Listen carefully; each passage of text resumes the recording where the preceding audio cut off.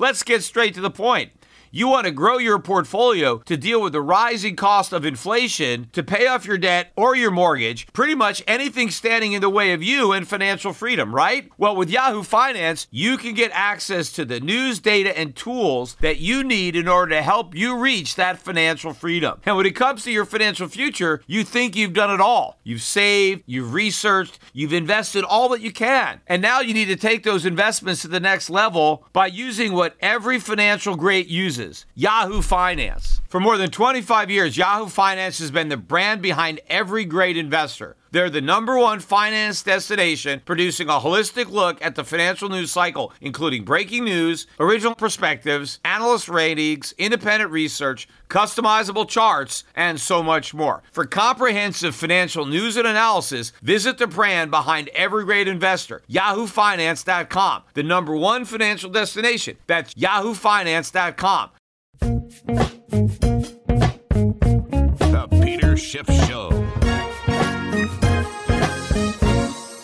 I hope everybody had a happy holiday weekend. This is actually still Easter Monday, so many of the markets around the world were closed today. Not so in the United States. We had a normal trading day today. And the star of the day, again, is gold. Gold was shining brightly on Thursday before we had the Good Friday holiday. And once again, gold started off strong and finished even stronger. We made a new 7+ year high today. Cash gold settled around $17, $16 an ounce, up about $30. We were about $15 higher, I think, intraday, around $17.30. Futures prices were even higher than that. I mean, they may be at an 8-year high. Not really sure. There's been a big premium recently in the futures market now over the spot market. But we are going much, much higher in the price of gold. You know, anybody who thinks now, oh, gold has had a big run, gold's kind of expensive at over 1,700. I mean, gold is still one of the best bargains out there, although probably the only bargain that's better is the bargain in silver. So there's a real bargain basement going on over there. But monetary metals, gold and silver, are probably cheaper than they've ever been if you understand the fundamentals. Because remember, I mean, gold prices were higher than this in 2011. The highest we got was around 1,900. But if you look at the monetary climate today versus back then, I mean, a lot more money has been created. A lot more dollars exist today than existed back then, certainly relative to how much gold has actually been mined since that period of time. But if you look at what the Fed is doing, not just how much money they've just printed in the last few weeks, but how much they're committed to print, and even how much more they're going to print that they haven't even committed to, because they've committed to a trajectory. They've committed to a strategy which guarantees massive money printing, because they're printing money to bail out the economy. But the more they print, the more the economy needs to be bailed out. And the government's doing the same thing. All the things the government is doing to help is actually hurting. And so the more they help, the more it hurts. But all of their help requires the Fed. The Fed is making it all possible. Without the Fed monetizing the debt, none of the bailouts could happen. None of the stimulus could happen. So gold is actually really cheap. And the sooner people can buy it, the better. The sooner people can buy silver, the better. The only thing that's really cheaper than the metal are the mining companies that are mining the metal. And these stocks had big days again today. They were the stars. Newmont, which was the big gainer on Thursday, was up 13%. I talked about that. Was up only 4.25% today. But that was still a new 52-week high. But look at Barrick Gold, another big stock, up 8.25% today. New 52-week high. I own a lot of Barrick Gold. Kinross Gold, another 52-week high, up 11.2%. Yamana didn't hit a new high, but it was up 11.8%. Look at a lot of these stocks. Franco-Nevada, 52-week high, up 7%. You know, if you look at the GDXJ, which I talked about on this show, which really got beat up, the junior mining stocks are still down on the year, if you can believe that. But the GDXJ has almost doubled in price since its low 2 or 3 weeks ago, which was in mid-February. I remember I talked about that on the show, how ridiculous it was that these stocks got sold off so heavily, but a lot of that was liquidity related and people were panicking. I mean, I know people were panicking because some of my own clients were panicking. Fortunately, most of my clients who wanted to sell, I was able to talk them out of it. But, there were some clients that I couldn't talk out. I tried my best. I mean, there's only so much you can do. I mean, I have clients that sold out on the lows. I mean, not many, again, maybe one or two that got the absolute low, maybe half a dozen or so might have bailed out. But believe me, a lot more people wanted to go. I mean, if it wasn't for me as a little bit of a buffer, right, they may have succumbed to their just fears and just blown out of these stocks. But, why people in gold stocks should have been afraid made no sense at all. What was happening was the most bullish news you can have. That's why I kept on buying more. I kept saying on this show, I kept putting more money into my own gold fund. I bought right up to the low. I bought the low day. I was buying as it was going down because as far as I was concerned, they were giving the stocks away. And if somebody was dumb enough to sell, well, I was going to take advantage of the opportunity and buy. I mean, it must be frustrating for the people who didn't have to sell and who sold these stocks 2-3 weeks ago, and now they're looking at stocks 50 to 100% higher than where they were when they sold. Now the question is, when do you buy the stocks back? If you sold the stock and that was 50% or 100% higher than when you sold it, what do? You see, you're in a very, very difficult position, which is why I really didn't want people to sell in the first place, because I was telling people, look, how much lower do you think these stocks are going to go, even if you ride it out? Because the upside potential was much greater than the downside risk as far as I can see. So why get out when you might end up in a situation where you've got to buy back in, where the prices have gone up much more than they could have possibly got down if you just wrote it out? Meanwhile, what difference does it make to anybody who still owns these gold stocks? And a lot of these stocks now are at 52-week highs, multi-year highs, even though they went down and they were down on the year a few weeks ago. Does it make a difference to anybody who wrote it out? Does it make a difference that temporarily some fools sold their gold stocks at prices that were very low? No, it doesn't matter. Now, I know some people had no choice, right? I mean, there are people that didn't want to sell, right? Now, not my clients. My clients didn't have any margin, but I know there are people who own stocks on margin someplace else, and they probably had to sell, and I feel very badly for that. But of course, they took a risk by going on margin. I don't believe, people shouldn't be bailed out. I'm going to talk more about that later. But if you take a risk and you go on margin and you're looking to, make more money, if it goes your way, you got to be prepared. If it goes against you first, you could end up losing money. Even if you're right, you could end up losing money because you don't have the staying power because of the leverage, which is why, my accounts are not on leverage. And so we didn't have a single margin call. So none of our clients had to sell any stocks. But of course, there were some people who wanted to make the decision. But the bottom line is it doesn't matter. The only thing that mattered was if you took advantage of other people's circumstances who either had to sell or just were scared and sold, and then you bought. That was the only thing to take advantage of it. Now, even if you look at where these stocks are, even though some of these stocks are up on the year, compared to the 12% plus gain I think that gold has made year to date, gold stocks have barely begun to rise. And now that the panic selling is over and the dust has settled, I think cooler heads have prevailed and people are now moving into these stocks. I think the wave is only just beginning, particularly for the smaller stocks. Because again, this GDXJ is still down on the year. It's not even positive yet. So you still have a lot of room just to get back to unchanged on the year. Forget about the fact that gold has made a nice move already this year.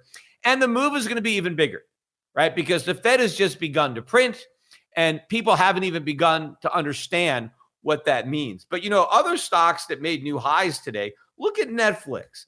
Netflix was up almost 8% on the day.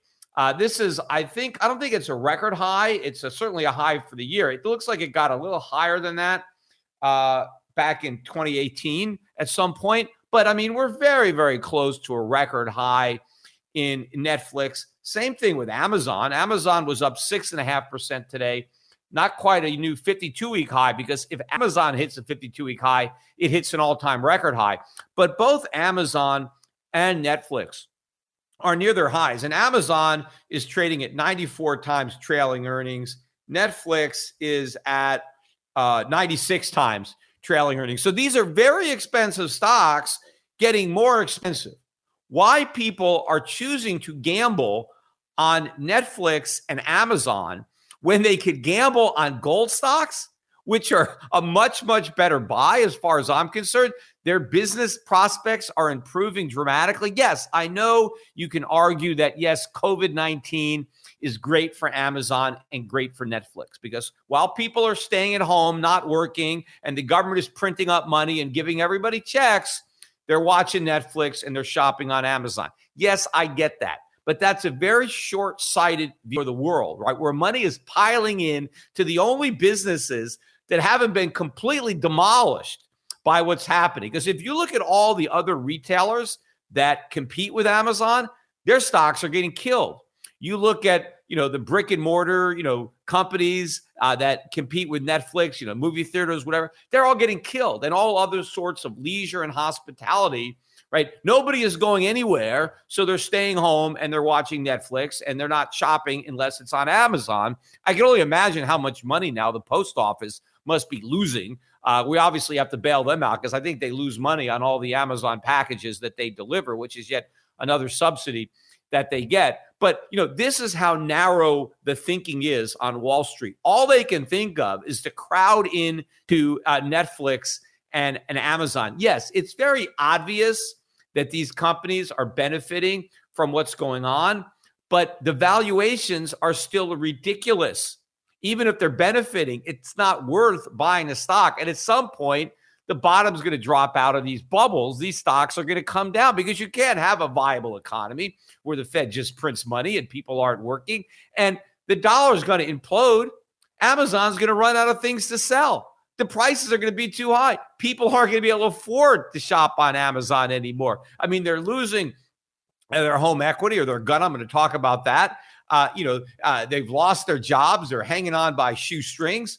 So rather than buying these types of names, Wall Street is going to have to figure out that the trade that they're missing, right? The elephant in the living room is gold stocks. They're still barely even mentioning. I mean, they feel like on CNBC, they have to mention gold stocks, or gold rather, because it's making a new high. And so they mention them like casually in passing. But I still don't see anybody coming on recommending these stocks and recommending them for the right reason, because gold's going to go up as a monetary alternative to the dollar or to even other fiat currencies that have a lesser problem than the dollar, but still have a problem. The world is going to be looking for a safe haven, not from volatility, not from the stock market, but from central banks, from the Federal Reserve. They keep talking on CNBC when they're trying to get people to, buy into the stock market. They say, don't fight the Fed, right? There's an old saying, you don't fight the Fed. And what they mean is, well, the Fed is printing money, so you want to buy stocks. You don't want to fight the Fed. Look, I don't want to fight the Fed either. I mean, because the Fed cheats. I don't want to go up against an enemy that has an unlimited printing press. I'm betting on the Fed. I'm not fighting the Fed. But the way to bet on the Fed is to buy gold. That's the best way not to fight the Fed. In fact, if you don't own gold, if you don't own gold stocks, you're fighting the Fed. What is the Fed fighting to do? To destroy the dollar. That's the fight. I'm betting the Fed's going to win. They're going to destroy the dollar. So I don't want to own what they're going to destroy. I don't want to bet against the Fed and bet that the dollar survives. I'm going to bet that it fails. I don't think the Fed's going to do the right thing. I'm betting that they're going to keep on doing the wrong thing, because that's all they've done. I've never seen them do the right thing. I mean, they did the right thing under Paul Volcker, but since then, since Greenspan came to town, they've never done the right thing. So why would I want to fade that trend, right? This is a beautiful trend. Unfortunately, it's not a good thing. It's a bad thing, but it's a trend that I am going to play, and I'm going to push it, because I don't see any way the Fed can now get off of this. They're going to keep on printing. The government's going to keep on borrowing so that they have to keep on monetizing. And so this is still early in this rush. So don't think, if you're listening to this, don't think, oh, I missed out. You know what? Yeah, you should have bought a few weeks ago. If you did, great. If you didn't, you know what? You can still buy, right? I mean, it's not too late by a long shot. By a long shot, it's not too late, because we got a big drop. these stocks fell. They should have gone straight up. That should have been the initial reaction. When the Fed initially went down to zero and launched QE, gold went down on that news. Gold stocks went down on that news. Talk about a head fake, right? And I said that at the time. I said this was the greatest gift from the trading gods because the people who were selling either didn't know what they were doing or had no control over it because their hands were tied because they were in circumstances that required them to sell. Anyway, I want to talk about this interview that was on CNBC, one of the better interviews that I've seen on CNBC. And this one was Scott Wapner was, I guess, the host. He's from Fast Money Halftime Report. And I've been on with him in the past. So Scott knows me. I don't know if he listens to my podcast. Probably not. But he had Chamath Palihapitiya. I forget how to pronounce this guy's name. Chamath Palihapitiya. I mean, it's an Indian name. It's very difficult to pronounce, and I'm sorry for mispronouncing it. But he's a very successful venture capitalist. Made a lot of money. He's a billionaire, and so he's a smart, successful guy. And so he's interviewed by Scott Wapner, and Scott is like completely in shock based on what Chamath is saying. All right. And basically, he's saying that the government shouldn't be bailing out companies like the airlines. The government should let them fail. Right. Now, of course, I mean, nothing controversial as far as I'm concerned. I mean, Chamath didn't say anything that I haven't said since day one on my podcast. I mean, there was nothing controversial from my perspective. It's all common sense what he was saying. But since nobody says anything that's common sense on CNBC, these guys were shocked, right? I mean, this guy was like, oh my God, how could you say this? What do you mean let them go bankrupt? How could we let anybody go bankrupt? It's like Scott couldn't believe that a guest on CNBC was saying the government should let capitalism work, let companies that have too much debt go bankrupt. Of course he should. Right. The only thing shocking about the fact that this interview is shocking is that it shocked so many people. This is what people should be saying. If CNBC hadn't banned me from being on their network, they would have heard this a long time ago from the very first day. So they wouldn't be surprised by this. In fact, one of the things that Chamath didn't say, didn't even come up, which should have come up, because he was talking about why it's better for the workers. Right. If the companies go bankrupt and their pensions are underfunded, the workers may come out with a stronger capital position through a bankruptcy than what they're going to end up with now, which, may be the case. But obviously, to say that none of the workers are going to lose their jobs in a bankruptcy is wrong. I mean, workers are going to lose their jobs. I mean, one of the reasons that these companies are going bankrupt in most cases is their payroll is too big. They need to reduce the payroll. And maybe there's some unions and maybe they're overpaying some of their workers. And so these labor costs need to be brought down so that the company can be competitive and viable. So that has to happen. So it's not like all the workers end up as instant winners. But in the long run, of course, the workers win through a traditional bankruptcy because the companies will survive. Because what happens in a traditional bankruptcy, and this is one thing that Chamath did talk about, is that the equity holders and the unsecured creditors get wiped out and new ownership steps up and now could take a fresh look at the company and kind of restructure it, reorganize it without having a bunch of debt. And they may find out that they need to downsize the payroll, but they'll do that to save the company and to make it viable in the long run so that ultimately a lot of jobs end up being saved because a bankrupt company is turned around and restructured through bankruptcy and now positioned to do well and to thrive in the future.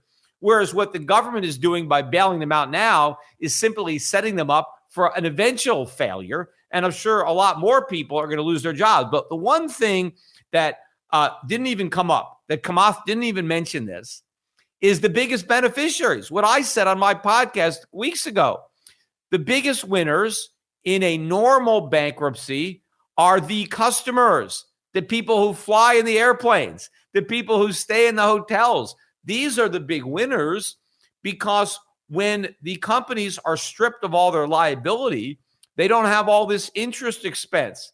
Right now, they don't have to charge as much money because they don't have to pay all the interest on their debt because the debt is gone. Right? So you have a leaner, meaner company. You have a company that's not all levered up. And now you have a company that's not going to need a bailout in the future. Our bodies come in different shapes and sizes, so doesn't it make sense that our weight loss plans should too? That's the beauty of Noom. They build a personal plan that factors in dietary restrictions, medical issues, and other personal needs so your plan works for you. Noom doesn't restrict or shame when you want to treat yourself. Their flexible program focuses on progress instead of perfection. You don't have to give up carbs or anything. And with their daily lessons, you can learn something new about your food choices every day. After just a few days of using the app, I learned how to recognize cues for overeating and how to choose the right foods to feel full. Stay focused on what's important to you with Noom's psychology and biology-based approach. Sign up for your trial today at Noom.com. That's Noom.com. And check out Noom's first ever cookbook, The Noom Kitchen, for 100 healthy and delicious recipes to promote better living. Available to buy now wherever books are sold. What's the easiest choice you can make? Window instead of middle seat? Picking a vendor who sends a great gift basket? Outsourcing business tasks you hate? What about selling with Shopify?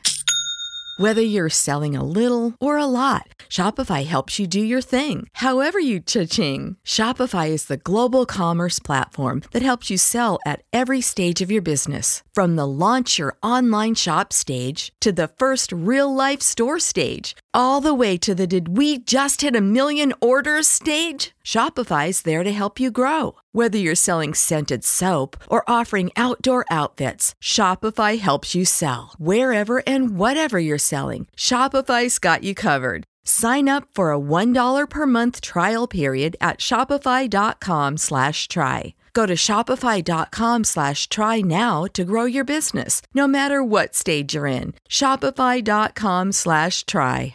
Prescription products require completion of an online medication consultation with an independent healthcare provider through the LifeMD platform and are only available if prescribed. Subscription required. Individual results may vary. Additional restrictions apply at lifemd.com. Read all warnings before using GLP-1s. Side effects may include a risk of thyroid C-cell tumors. Do not use GLP-1s if you or your family have a history of thyroid cancer.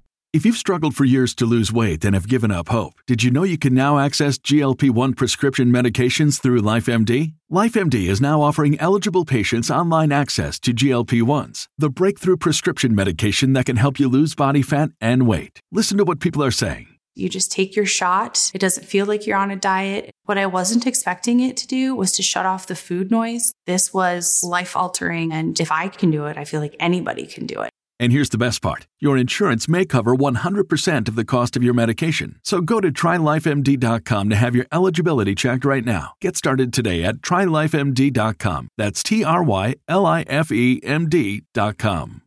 Why are all these companies lining up for bailouts? Because they don't have any money. And worse, they owe money. They are in debt to their eyeballs. Now, whose fault is that? Well, obviously, it takes two to tango. The government's, the companies didn't have to borrow. But of course, the U.S. Federal Reserve was doing everything they could to entice them into it, right? We had these perverse incentives. Everybody was being rewarded for levering up. And one of the reasons I'm sure that a lot of companies felt secure in levering up is because they were convinced if anything went wrong, they would get a bailout. And now we're reinforcing that moral hazard by bailing them out and sending the message that, yes, this is the way to run your business. Lever up to the hilt, make a bunch of money when times are good, and then go to the government for a bailout when times are bad. That's not the message that you want to send, not if you want to have a free market economy, not if you want capitalism. It's got to be heads you win, tails you lose, right? So not you win either way and the taxpayer loses. That's what's going on. But, it's not just these companies. A lot of people now are saying, hey, we shouldn't be bailing out the companies. And I agree, we shouldn't be bailing out any of the companies, but we shouldn't be bailing out the individuals either. Nobody deserves to be bailed out. It's not like you should be saying, well, we should bail out the workers, we should bail out individuals, but let the companies fail. No. It's not, you don't bail out anybody. You need to be consistent. Nobody gets a bailout.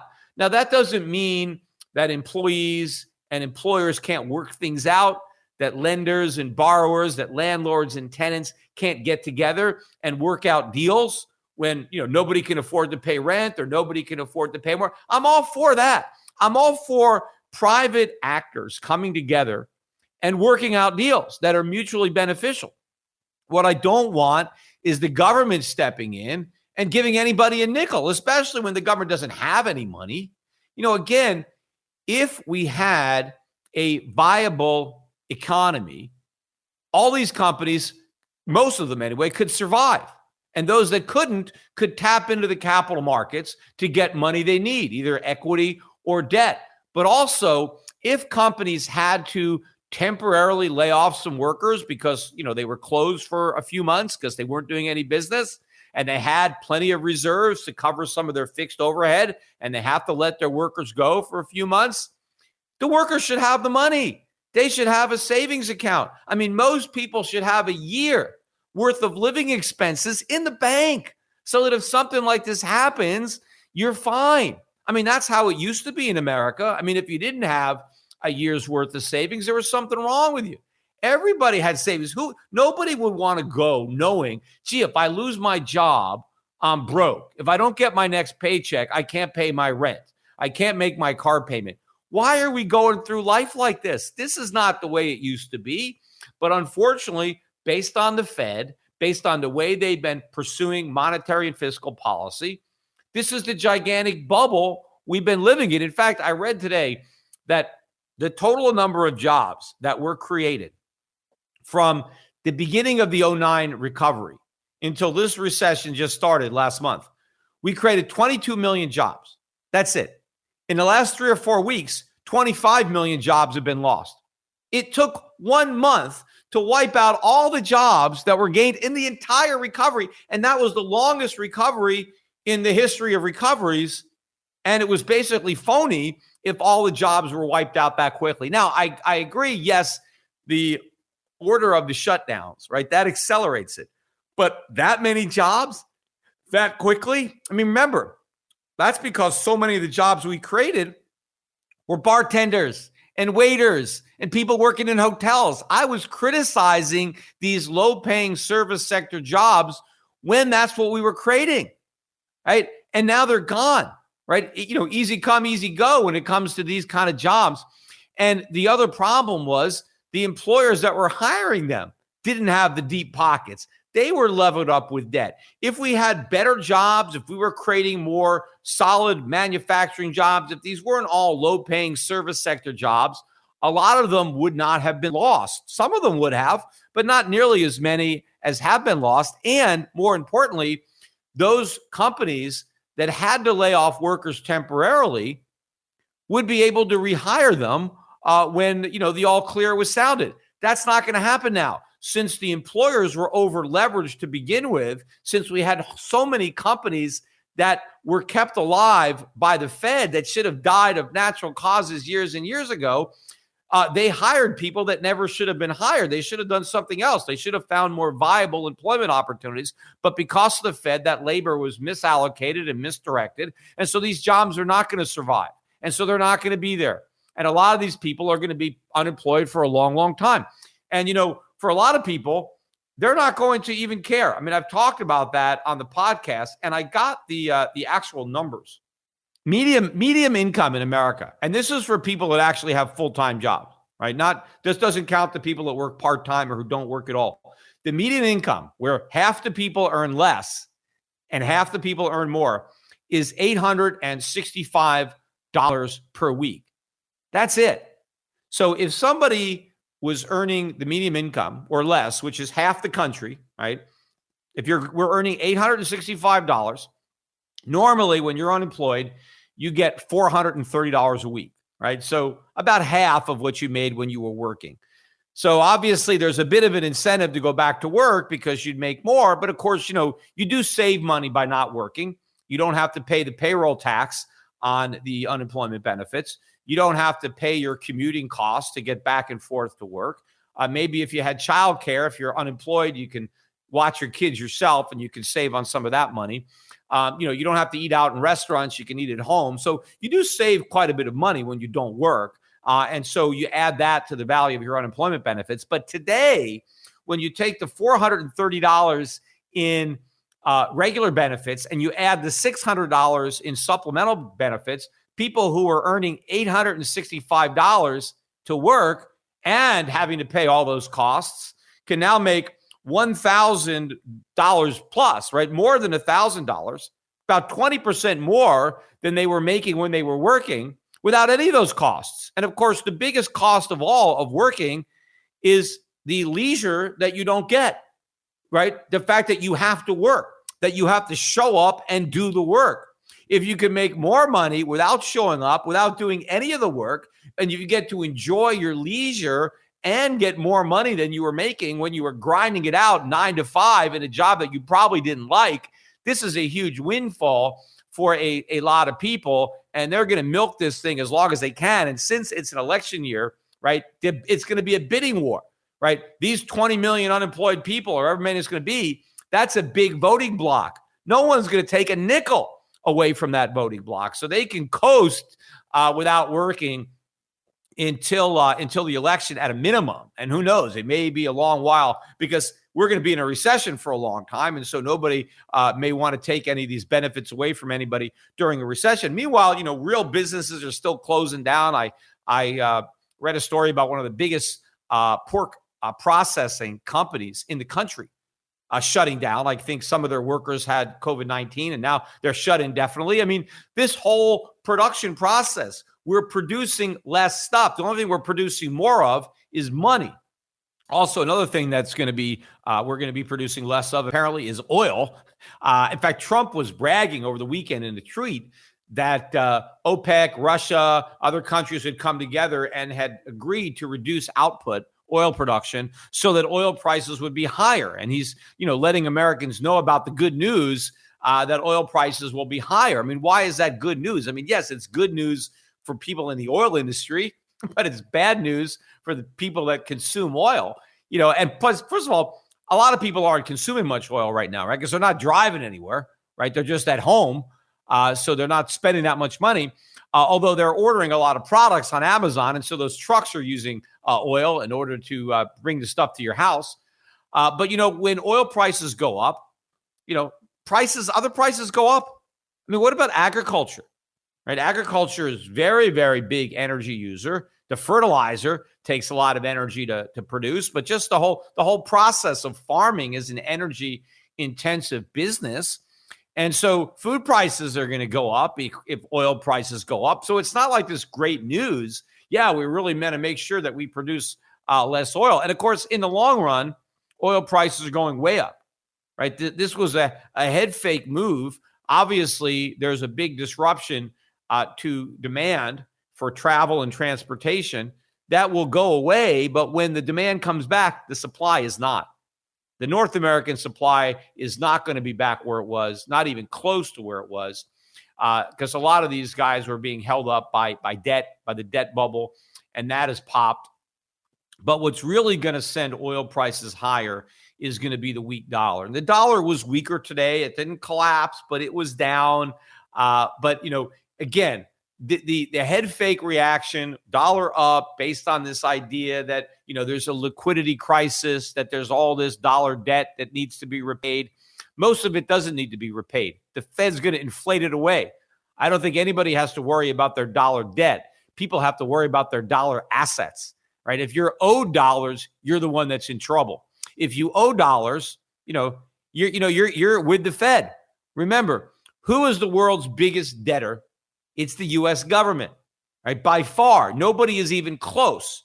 So the Federal Reserve is going to run monetary policy that benefits the United States, which is the world's biggest debtor. So what type of monetary policy benefits a debtor?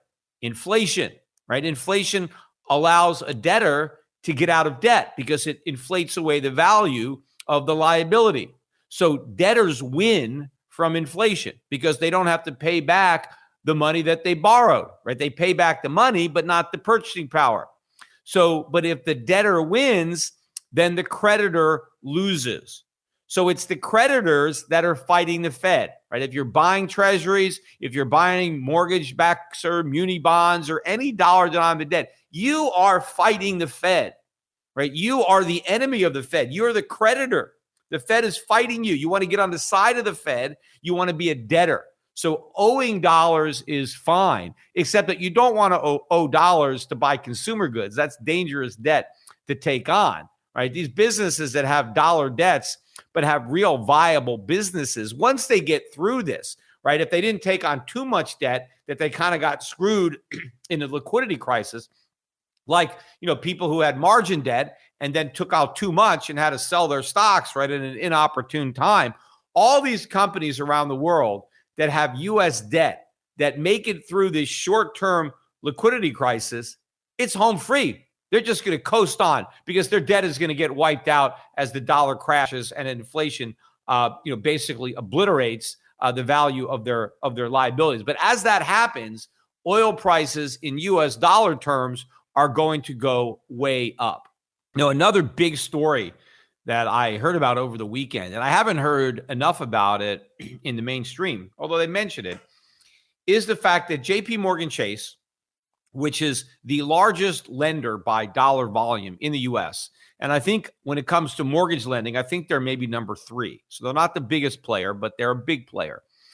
And so they announced that starting tomorrow, if you want to get a mortgage, you have to have a minimum FICO score of 700.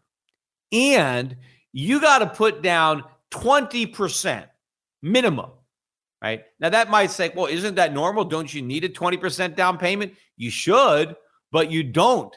I mean, the average down payment, I think, is about 10%. And first-time home buyers typically don't even put down that, maybe 3 to 5%, if that.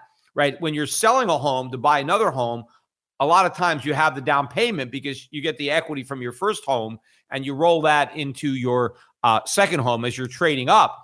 But when people are buying a house for the first time, a lot of Americans don't have much savings. And with these ridiculously high real estate prices, they can't afford to put down 20%. So first of all, why would the bank be doing this? Because clearly, by imposing these higher lending standards, they're not going to make nearly as many mortgages as they would have. And of course, they make money on mortgages. So by loaning out fewer mortgages, they're going to have less earnings, right, on those loans. They're not going to make as many mortgages. So they're not going to earn as much money. Why are they doing that? Well, they're saying they're just too busy. They don't have the time to evaluate them, which I don't believe. I mean, you hire people. You got extra work. There's probably plenty of people who aren't working. They can approve these mortgages from home. I mean, they said they're busy, processing all these government loans and things like that. Look, I believe if there was demand, they would find out a way to make it. So I think the real reason that they don't want to make these loans is because they don't want to lose money. I mean, they want to make mortgages. They just want 20% down. They just want to loan money to people that have a high credit score because they want to make sure that they get the money back. See, I've always said that's the hard part about the lending process. See, the easy thing is to loan out money, right? Anybody can make a loan. The key is to get your money back, right? That's where all the money is made, is the getting your money back, right? Anybody could just make loans, right? If that's all it was about, you can make loans all day long. The key is to make loans that are good, that don't go bad, where you get back all the money you loaned out, plus you get your interest, right? And so the bank is saying, we don't want to lend now. The question is, why were they willing to lend to people in the past without a 20% down payment or a lower FICO score? Because they didn't give a damn, because times were good, right? Everything was easy peasy. The Fed was printing all this money. Rates were really low. The bubble was going. I mean, they tightened up on lending standards a little bit after the 2008 financial crisis. But as that crisis was further and further away and everything seemed to be fine, right, they gradually started going back to their old ways of lowering up on lending standards so they can make more loans and so they can make more money. And probably one of the reasons they felt secure in doing that, if everything goes wrong, we'll just get bailed out again. I mean, we got bailed out last time. So at the end of the day, when the music stops playing, if there's another crash, well, there's not going to be any consequences, right? The Federal Reserve is going to come to the rescue. The government's going to bail us out. And so they went back to those ways of lax lending standards. And now all of a sudden, right, the horses have left the barn, right? And so now they have to tighten up on these lending standards because they know that loans are going to start going bad. And so they're not going to make loans into this market unless they have a big down payment and unless they have a high credit borrower. Well, now what does this mean? This means that far fewer Americans are going to qualify for a mortgage. And if JP Morgan Chase is doing this, they're all going to do it, right? I mean, they're all going to follow the leader, right? Because they wouldn't do it unless they had to. And so the rest of the lending community is going to follow suit. And so that means that a lot of people who a few months ago could have qualified for a mortgage are not going to qualify. And a lot of the people who do qualify, based on how much money they have to put down, they can't buy anywhere near as expensive a house as what they could have afforded. I mean, maybe you have enough down payment to buy a $500,000 house if you need 10% down. But if you got to put 20% down, well, now the most expensive house you can buy is $250,000. So the guy that wanted to sell the $500,000 house, he can't sell it to you anymore unless he lowers his price down to $250,000. And you know what? That's what's going to happen with a lot of real estate. See, the only way a lot of houses are going to get sold in this market is if the prices come down low enough to where people can actually qualify for the mortgage because they have to have the down payment. Now, if you're not willing to drop your price, then you're not going to sell your house. Now, of course, not everybody has the luxury because sometimes you have to sell the house, right? And so that's the market. That's all you can get, right? Real estate prices are going to collapse because of this, right? They were propped up by lax lending standards. Well, they're going to collapse as those lending standards are tightened. That's exactly what happened in 2008. And of course, what does this mean about the wealth effect? Because this whole phony recovery was deliberately built on the foundation of a wealth effect from real estate and stocks. Well, if real estate prices are collapsing because the pool of potential buyers has been diminished and people can't pay as much for houses anymore because they can't borrow as much to buy them, and now real estate prices come down, what happens to your home equity? Poof, it's gone, right? Well, now you have the reverse wealth effect. But another thing happens when your home equity evaporates. Your desire to make your mortgage payment goes away too, especially when you have a moratorium on foreclosures, right? If I know that my lender can't foreclose on me, why make a mortgage payment? What's the point? The minute I have no equity in my house, I mean, I'm not building equity by making payments. I'm already underwater. And so the payments don't do me any good as the homeowner. They just help out the bank. When you need mealtime inspiration, it's worth shopping Kroger, where you'll find over 30,000 mouth-watering choices that excite your inner foodie. And no matter what tasty choice you make, you'll enjoy our everyday low prices, plus extra ways to save, like digital coupons worth over $600 each week. You can also save up to $1 off per gallon at the pump with fuel points. More savings and more inspiring flavors make shopping Kroger worth it every time. Kroger, fresh for everyone. Fuel restrictions apply. So once you get a bunch of homeowners with negative equity, they stop writing checks. I mean, they would mail in their keys, except why bother if you can live mortgage-free and rent-free? And of course, you know what else you do when you stop making your mortgage payments? Stop making your property tax payments. Why bother, right? Let the government get the property taxes from the bank, because that's what happens, right? You don't make your property taxes. The city gets a lien on your property that gets in front of the mortgage lender so that when the house is ultimately sold, the government gets its money and the lender just takes a bigger hit. So people stop making their mortgage payments. They stop making their property payments, which means, A, the governments don't get the property tax revenue. But now the bank's losses are building because not only is their collateral down because your house has gone down and it's not worth what you borrowed, but now you've got a lien for unpaid taxes. And what else do people stop doing, right? Once they stop paying their mortgage and once they stop paying their property taxes, you know what else they stop paying? maintenance bills. I mean, some of them they do. Yeah, if water is pouring through your roof, yeah, you got to patch that up, right? You don't want to live with the rain coming down.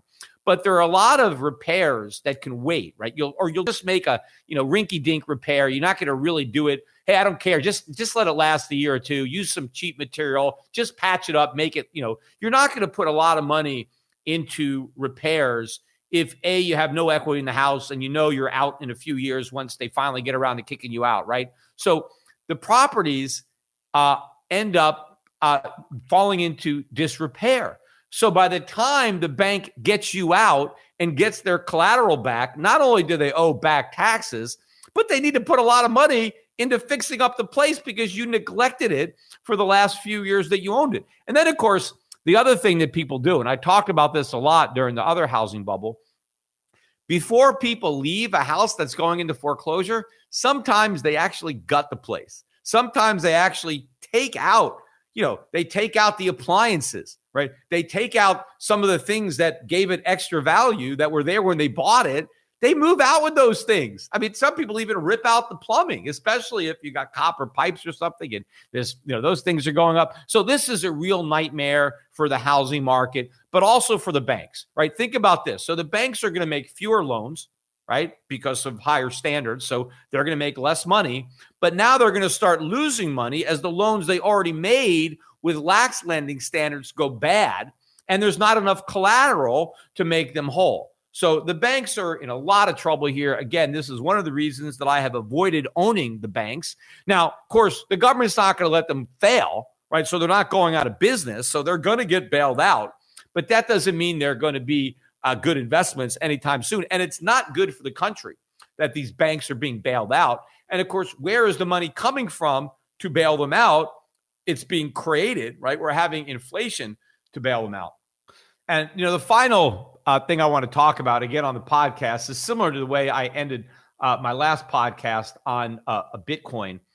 And, for those of you who think that, Bitcoin would be catching a bid with the strength of gold, it's not happening. When I recorded my podcast on Thursday, Bitcoin was about 7,300, I think, when I was doing it. And right now it's about 6,800, 6,900. So Bitcoin has actually sold off a bit as the price of gold has been rising. And I saw it lower, I think, over the last, couple days, or maybe today. I think it was down around 6,600. So it's bounced off a little bit from its lows. But Bitcoin has been coming under some selling pressure, as I think it should, and it will come under a lot more selling pressure. But I read a particular article that I thought was very ironic, and I wanted to talk about it because I forget the guy that wrote it, but his thesis was that Bitcoin was about to become the equivalent of cigarettes in a prison, right? And what the article was referring to is the fact that in prisons, cigarettes are used as money, as a medium of exchange and a store of value. And so his idea was, now Bitcoin is going to be in the real world what cigarettes are in prisons. And I thought that was a perfect example because it really helps illustrate why Bitcoin is not money and why it will never be money. But of course, it didn't occur to the guy that was writing this, right? Because he couldn't see the irony or the problem, because Bitcoin and cigarettes have nothing in common. See, there's a reason that cigarettes are money, right? And basically it's two reasons why they're money. In fact, cigarettes were also money in Europe after the Second World War. People were using, a lot of American GIs in Europe were using cigarettes as money, right? But there's still money in prisons. Well, why are cigarettes money? Well, one is that they're hard to come by, right? When you're in prison, you just can't go and get yourself some cigarettes. You got to smuggle them in, right? You got to have a connection. You got to bribe a guard, whatever. So there's a lot of people who smoke who are in prison. There's a lot of smokers, right? And they can't get cigarettes, but they get smuggled in. So they're very scarce. And for the people who smoke, they really want them.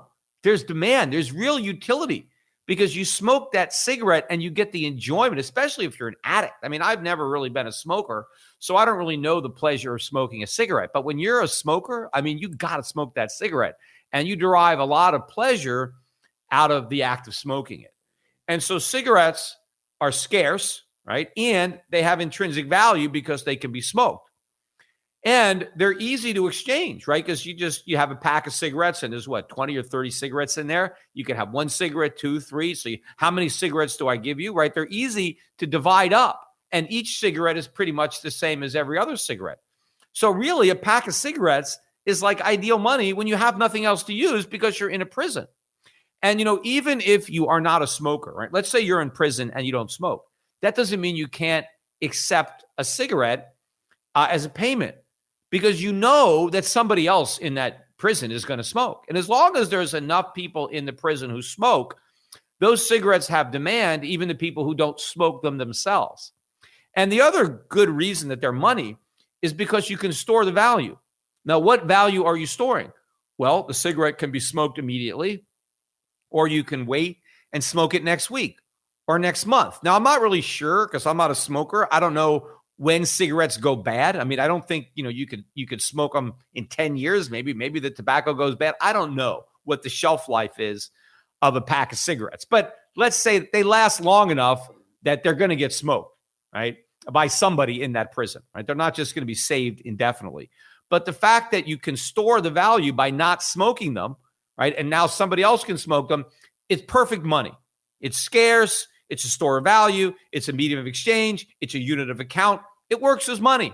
Is it as good as gold? No, because gold's going to last for thousands of years. You never have to worry about your gold going bad, right? So gold is better money than cigarettes. But if that's all you got is cigarettes, cigarettes work pretty good, right? And so this guy is saying that, hey, Bitcoin is going to be like cigarettes. See, but there's a big difference here. You can smoke a cigarette. You can't do anything with Bitcoin. So why would Bitcoin have value? What gives cigarettes value is not just that they're scarce, but that there's smokers in prison who want them. If everybody in prison quit smoking, if there isn't a single smoker in that prison, then all those cigarettes are worthless to a prisoner. What gives them value is the fact that some people want to smoke them.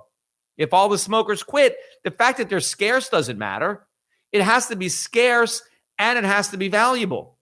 Cigarettes are only valuable to a smoker. They're valuable to a non-smoker because there's a smoker who wants them. And if you want something from that smoker, you can give him cigarettes that he wants and he'll give you something that you want, right? And maybe that you don't want. Maybe one way you don't get raped in prison is by giving the rapist some cigarettes, right? And so maybe you don't smoke cigarettes, but if you know the guys who are raping other guys smoke cigarettes, you want those cigarettes. Because if you could get out of being raped by giving somebody some cigarettes, that's a powerful incentive to get yourself some cigarettes. But Bitcoin, nobody can do anything with Bitcoin. You can't use it. You can't smoke it. So it's not going to be money, even if it's scarce, even if there's just 21 million of them, if that's scarce, 21 million of something, if that's scarce, who cares? I mean, yes, right now people want Bitcoin to gamble with it, to speculate with it. Okay, well, what if they quit gambling with Bitcoin, right? It's like people quit smoking. Now, no one's going to quit gold. I mean, people were going to say, well, Peter, you can't smoke gold. That's right. You can't smoke gold, but you can make jewelry out of it. You can conduct electricity with it. You can fill a cavity with it. There are all sorts of things that you can do with gold, just like the fact that you could smoke a cigarette, you can use gold in the real world. And those qualities that gold has can be used immediately or they can be stored to be used later. And that is the store of value. The utility of gold can be used in the future. 10 years from now, 100 years from now, it can be used, right? Just like cigarettes can be smoked in the future. You can't use your Bitcoin in the present, so you can't use it in the future. And using it doesn't count by giving it to somebody else. Transacting with it is not using it. You have to have a use that is separate from the transactional use. Otherwise, there's no underlying basis for it being valuable. And therefore, it can't store value if it doesn't have its own use. Now, some people will say, yeah, well, you can't do anything with paper dollars. Oh, yes, you can. You can pay your taxes with paper dollars, right? If you want to pay income taxes, you better have those dollars. And if you don't have the dollars, you could go to jail. So the government says you better have this paper to pay your taxes. And it's also legal tender, right? I mean, every store accepts it. So there are uses for dollars. But I thought a great example on why the dollar has value because you accept it in taxes. This is an example. I think I've used it once before, but I have a lot of new listeners to my podcast, so a lot of people might not have heard this example. And I didn't make it up. I got this from my dad a long time ago. But it has to do with a neighborhood bully. What if there's a neighborhood bully and the bully is goes around beating kids up? And then the bully says, look, I'm going to sell this little piece of paper, and you give me $5, and I'm going to sign this piece of paper, and I'm going to hand it to you. And if you have this piece of paper when I come and get you, if you show it to me, I won't beat you up, right? But if you don't have this piece of paper, I'm going to kick the shit out of you, right? And it's a bearer instrument, right? He's creating this piece of paper, but whoever has it is not going to get beat up. So when the bully comes, all you have to do is show him the piece of paper, and now you're not going to get your ass kicked, right? Because he's going to respect the value of his notes because he wants to be able to keep printing them and keep using them, right? Because now, he can get whatever he wants by making up these notes that people can now hold and negotiate them with one another because they have value, because people don't want to get beat up, right? And so now the bully comes around and he stops you, and then you pull out the note and he leaves you alone. You don't have the note, he kicks the crap out of you. So there's a lot of demand for that note. Does the piece of paper have any intrinsic value? No, none whatsoever. It's just a piece of paper. But if you don't have it, you're not going to get your ass kicked, right? Well, that's kind of what the government does with the dollar, right? Here's these dollars. Every year you got to pay your taxes. You don't have the dollars at the end of the year to pay your taxes, I'm locking you up. I'm putting you in jail. All right, well, I'm going to accumulate these notes. I mean, my dad used to joke, say, look, if the government accepted taxes in peach pits, if the government said every year you got to pay your taxes in peach pits, we'd all be collecting peach pits because we need the peach pits to pay our taxes. So the government collects taxes in dollars. So even though the US dollar has no intrinsic value anymore, because it's just a piece of paper, it's still legal tender, and we need it to pay our taxes. So that's why it can function as money. It's not going to function well as money because it's not going to be a good store of value long term. In fact, now it's not even a store of value short term with the Fed cranking them off the printing presses the way it is. But Bitcoin doesn't have any of that going for it. It's not legal tender. The government doesn't take Bitcoin. Yes, you can sell your Bitcoin to get dollars to pay your taxes, but you can't send the government your Bitcoin in payment of taxes. They won't take it. Now they're going to say, well, you can't pay your taxes in gold. As a matter of fact, you could. You can actually send gold. The government will accept legal currency. You could take U.S. gold pieces, $20 gold eagles, and you could pay your taxes with them, except you'd be an idiot to do it because the government only accepts the face value of the coin. So you're not going to give the government a $20 coin where it says $20 face, where the coin is worth $2,000. You'd have to be a fool to pay your taxes in gold, but you can if you want to. If you want to be that fool, the government does take gold, only it has to be in the form of legal tender, so it has to be a coin. But yes, you can sell your gold to get taxes, but there are real buyers for your gold. You don't need another gold speculator because gold is in demand in industry, gold's in demand in consumer electronics. So Bitcoin doesn't have any of that. So I thought it was very ironic that this guy wrote an article specifically about how cigarettes are money.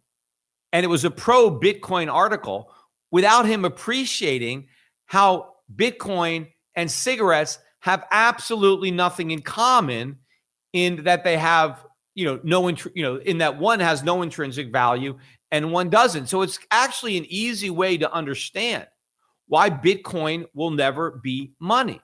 And if it's not going to be money, what's it going to be? Nothing. It was invented to be money.